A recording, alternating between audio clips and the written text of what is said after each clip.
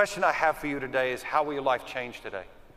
We're just coming along to have a great time, or are we coming for a life-changing event? And you know what? You get to decide. You get to decide if today is a life-changing event or just another thing on your calendar. You get to decide that. Why? Because we're responsible. We're responsible. We're response-able. We're capable of responding. You're going to have every chance in the world today to have a life-changing experience. But this is what I know for sure. It's not about what I have to say. It's not about what Elliot has to sing. It's not about what the other speakers will say today. It's about what God is going to do in your heart and say in your heart to you today.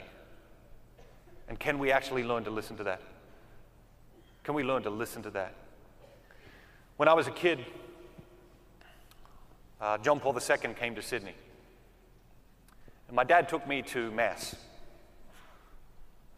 And there's like 3 million people there. I'm like 6 miles away from the Pope. I'm like looking at him on a big screen like that. But I remember that after communion, he kneeled down to pray. And he closed his eyes. And you could just tell that he was going to a place deep, deep, deep within him. You could also tell that he lived his life from that deep place. Find that deep place within you. We've all got it. Find that deep place within you where you can connect with God, discover that best version of yourself, God's dream for you, and begin to live your life from that deep place. Because the world doesn't need any more people living a shallow life. The church doesn't need any more people living shallow and superficial lives. The world and the church need a few brave souls who are willing to go to that deep place, find that deep place, and start to live their life from that deep place. There's a great story in the Gospels, you know. Jesus comes along one morning, and the disciples, they've been out fishing all night, you know. And Jesus says, "What you guys got?" They say, "We got nothing, Jesus." And Jesus says, "Well, just set off the boats and put down the nets and you'll get a big catch, you know." Now, we know historically now that the type of boats that they would have been fishing with and the type of nets they would have been fishing with, that's probably a 2 or a 3 hour exercise. Okay, it wasn't just, just nudge the boat out there and put the nets. It wasn't like a tadpole net, you know. And you know what the disciples were thinking, right? They're thinking, "Hold on a minute, preacher boy. We are expert fishermen.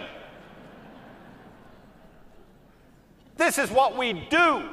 You might be good with healing the sick and feeding the 5,000 and all that sort of stuff, even raising people from the dead, but we are expert fishermen."